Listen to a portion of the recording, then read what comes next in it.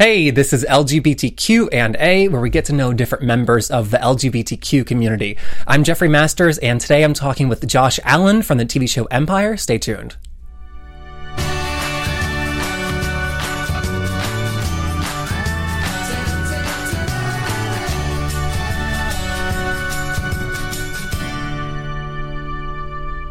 Hey, Josh. Yo. How are ya?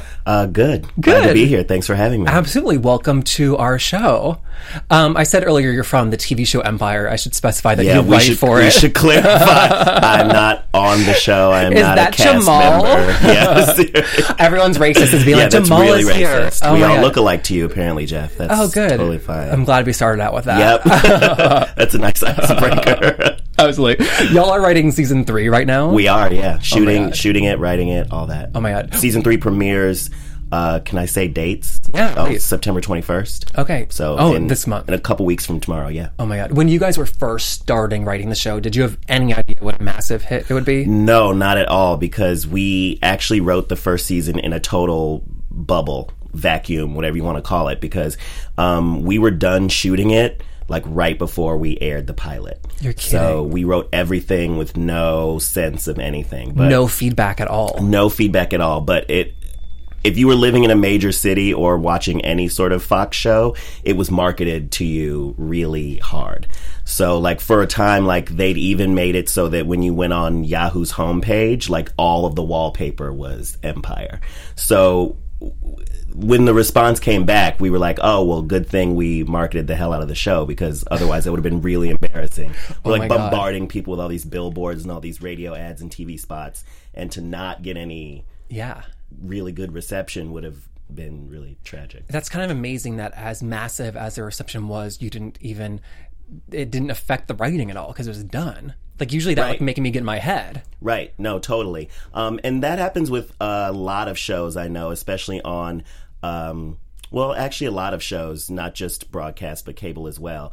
By the time you're getting feedback on a certain episode, you are several episodes deep. So you don't have the chance to sort of go back and be like, oh, no, they hate that character.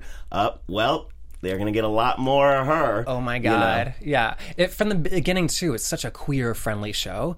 Obviously, Jamal, who you are not, as we specified. But Tiana, when she was caught kissing girl. Oh, yeah. And it was not like, we need to hide this. It was like, oh, we can work with this. Yeah. I was like, that's a modern show. Yeah, it is. And we're trying to sort of point that up by not pointing it up, if that makes any sense. Yeah. We're trying to just have these people be who they are, be in the relationships that they're in, and not comment too much on it. So I know that's a goal of mine specifically, and I think that's shared by everybody that I write with. Yeah, totally. And I mean, speaking of Jamal, though, this is the only leading character on TV that I can think of that is black and gay. You might be right about that, because I can't think of another one myself. The only one I could think of is Unsinkable Kimmy Schmidt. Titus. But Titus. Unbreakable. It's a supporting character. Yeah. Wow. You are young and black and gay like Jamal. Are you like the Jamal Whisperer? Thanks for the young. It's young, gifted, and black. Just keep all these adjectives coming. You haven't messed up yet. Oh, good. Okay, good. We just started. Yeah. So how much can we read into this is your story? Oh, not at all. Really? Our creator, Lee Daniels, our co-creator, has said in many interviews that a lot of the characters, when he and Danny Strong, our other co-creator, came up with these characters, they sort of imbued them with their own sensibilities and their own experiences. Oh, really? Like, for example, the trash can moment in the pilot of the show where Lucius puts Jamal in the trash can in flashback as a little boy. That actually happened to Lee. Wow. So that's like part of the DNA of the characters are the actual experiences of people like Lee. That's wild. Yeah. Was he also dressed up like in heels and like a headscarf at the moment? I'm not sure if that's what precipitated it. I just know that is what happened. That is wild. Yeah. Now you're from Chicago. I'm originally from Chicago. Is it the South Side?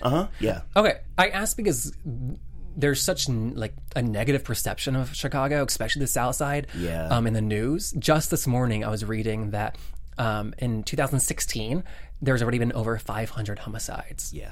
So I wonder, just like you grew up there, how would Which is like twice the I hate to call it normal, because to normalize it is to sort of admit defeat, which is not a thing you want to do. But yeah, it's like twice what has commonly happened. Yeah, so we have these like preconceived notions of it, but how would you describe it and like what it was like to grow up there?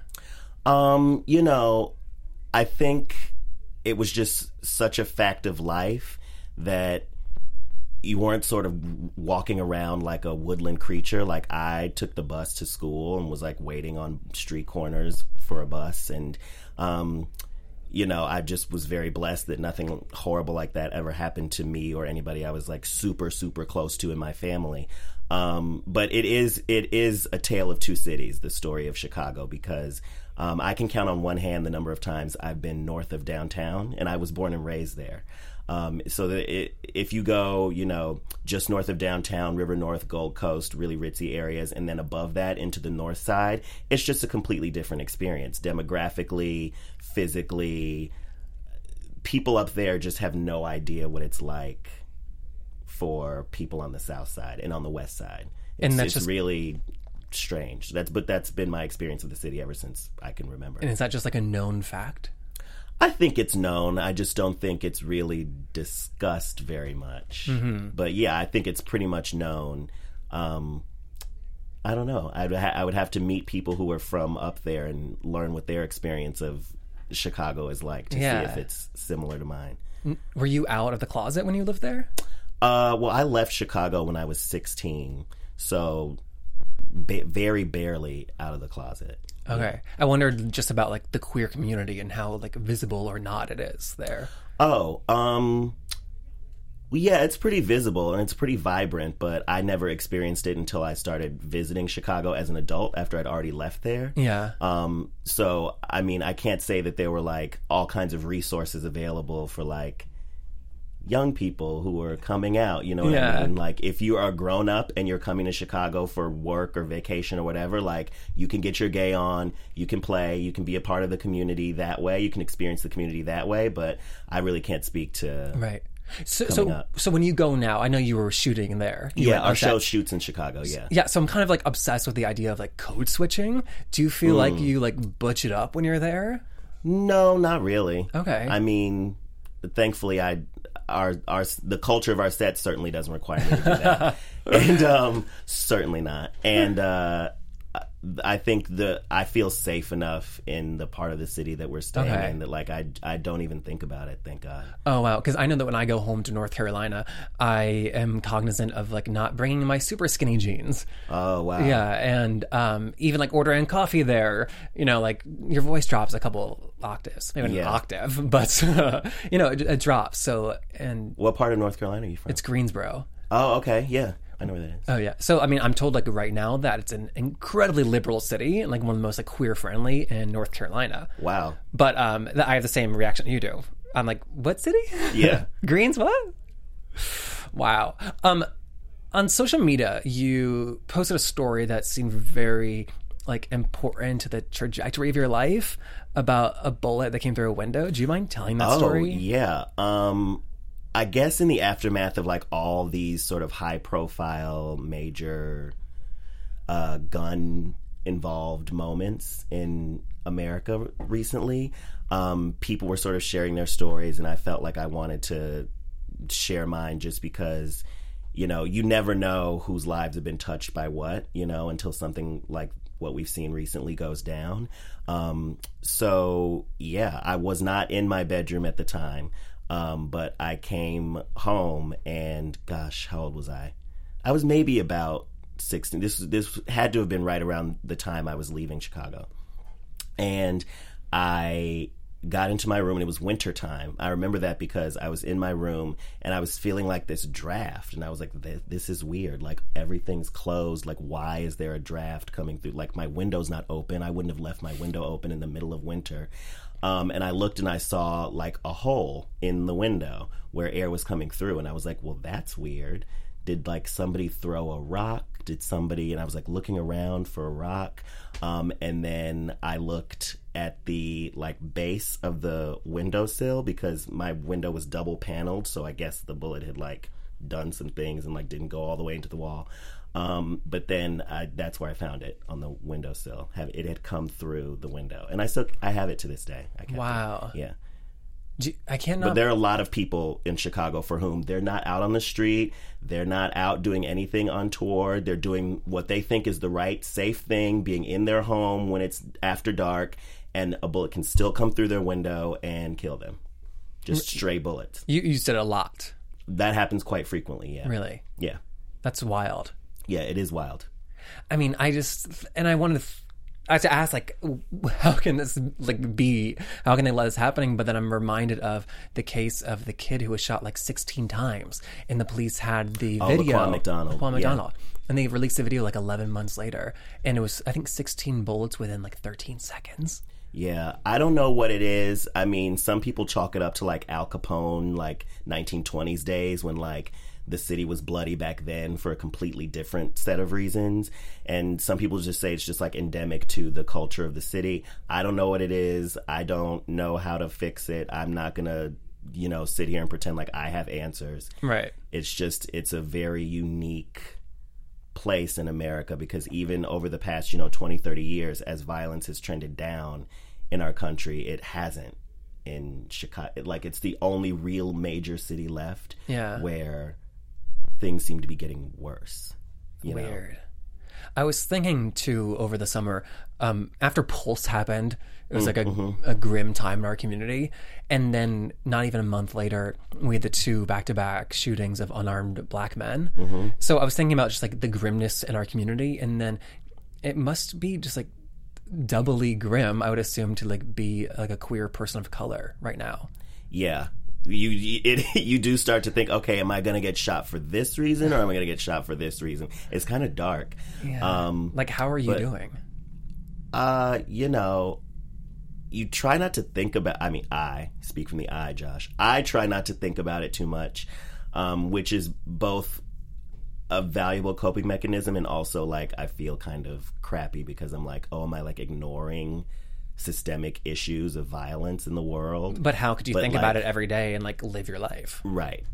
You would have to put me in a straitjacket and put me up somewhere, because I would just be in a screaming rage. Yeah. Yeah.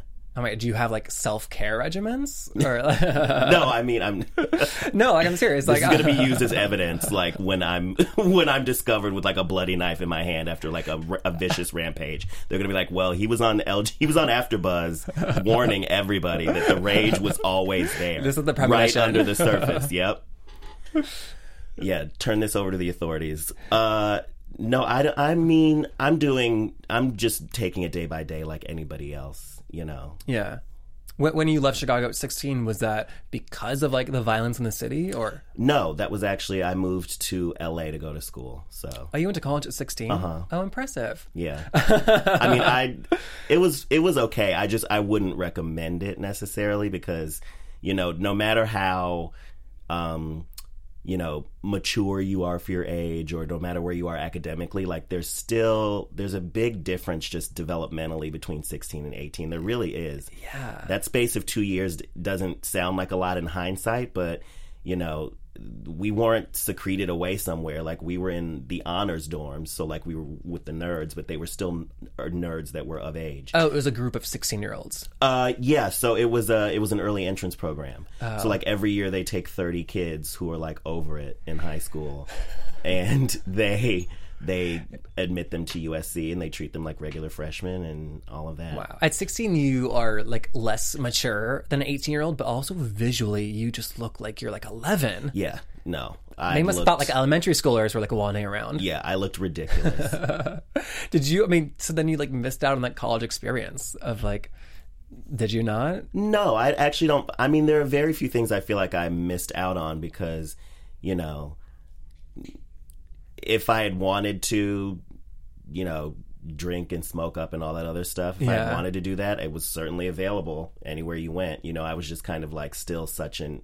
So maybe, I'll revise that. Maybe I did miss out, because I certainly felt such still a high school student, and very much a square, an L7. I was I just want to do my homework. What do you mean it's 10 o'clock and you're going out? I didn't understand the concept of it being 10 o'clock and you leaving to go somewhere. why would you leave your dorm? It's 10 o'clock. That's so late. So you got to college at 16. When did you like go to parties that year? Or like, was it later in the college? That was later in the college experience. Do you remember how old you were? Like right around junior year. So I was like 18, 19. I was like, oh, this is fun. What have I been missing out on? Like, I like this. This is super fun. Oh, but then you're a junior and you can't go to the bar. This is alcohol? This is what we call this? Why do I have a hangover? Jungle juice? But see, back then, like, hangovers were not a thing. Like, I remember senior year, we had this thing every year called Drom. I was a theater major.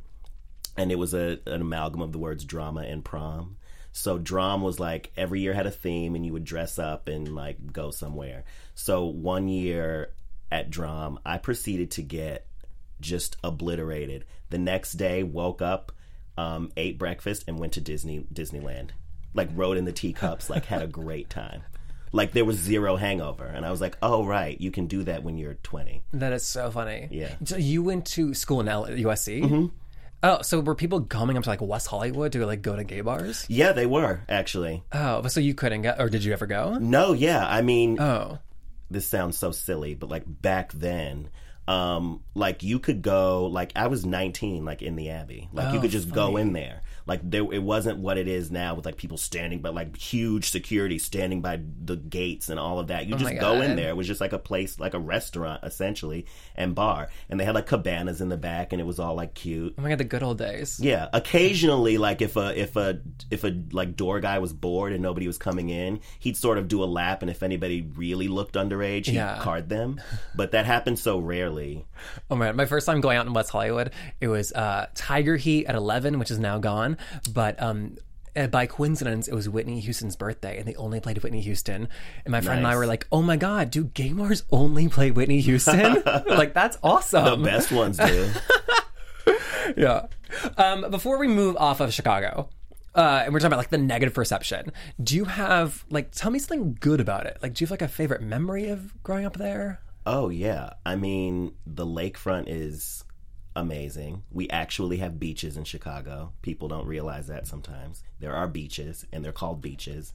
And like in the summertime, you go there and you like play volleyball and you do all the beachy things. Because the Lake Michigan is so massive that it feels like you're on the ocean. Like it affects our weather. Like it is huge. So to me though, a beach is only the oceans, but to Chicago people, the beach is a lake. Mm-hmm. Okay, that's not right. And we call them beaches. Yeah. I mean, I love Chicago. It has some of the, if you're really looking to get fat, Chicago is the place for you.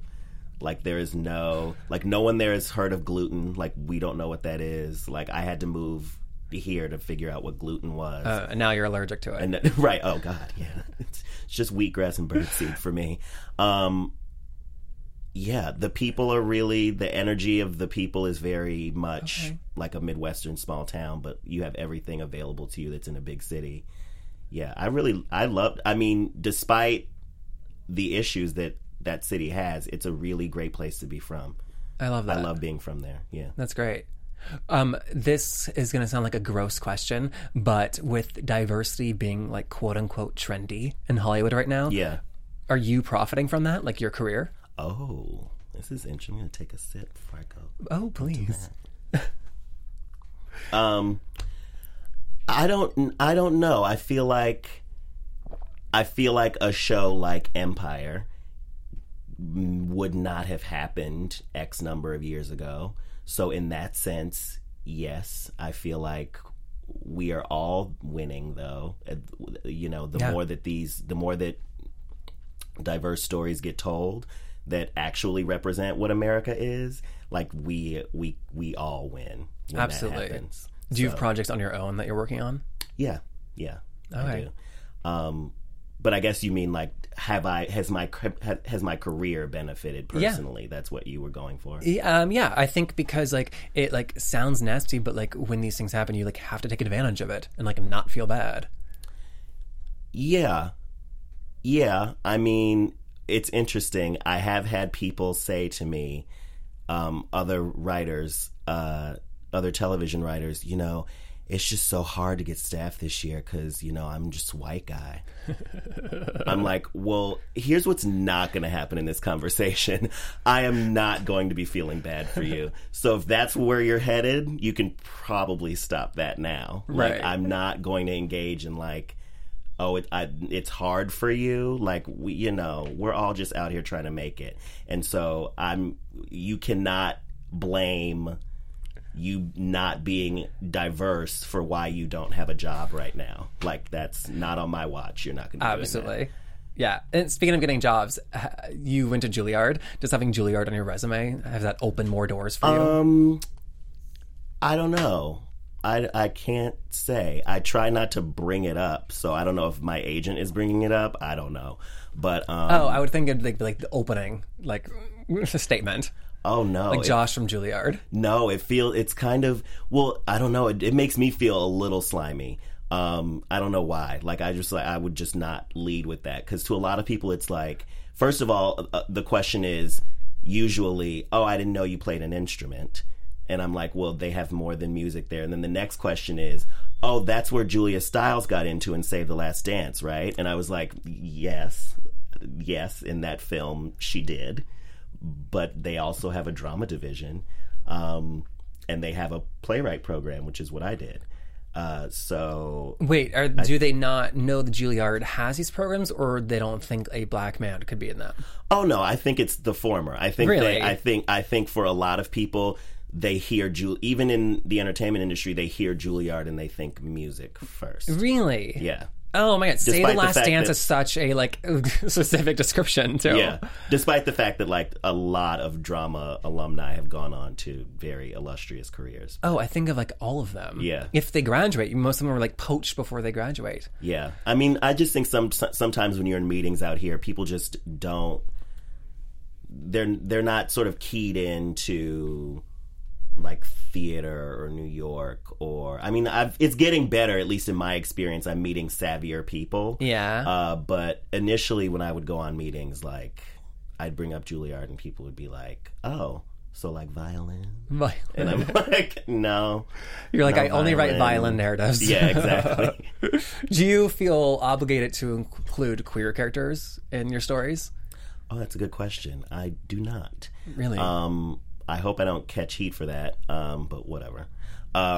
No, I don't. I feel like if I'm thinking about a character, I kind of know right away whether or not that character is gay, and I wouldn't want to impose. To me, that's its own form of tokenism. If I'm looking at something I'm writing going, wait, no one's gay, then like any gay character I'm putting in there is not organic to whatever I'm doing. So then that is its own kind of weird thing that I'm like imposing on my project just so my project can be diverse, or so that my project can represent me. I feel like there are a lot of ways in which your art can represent you.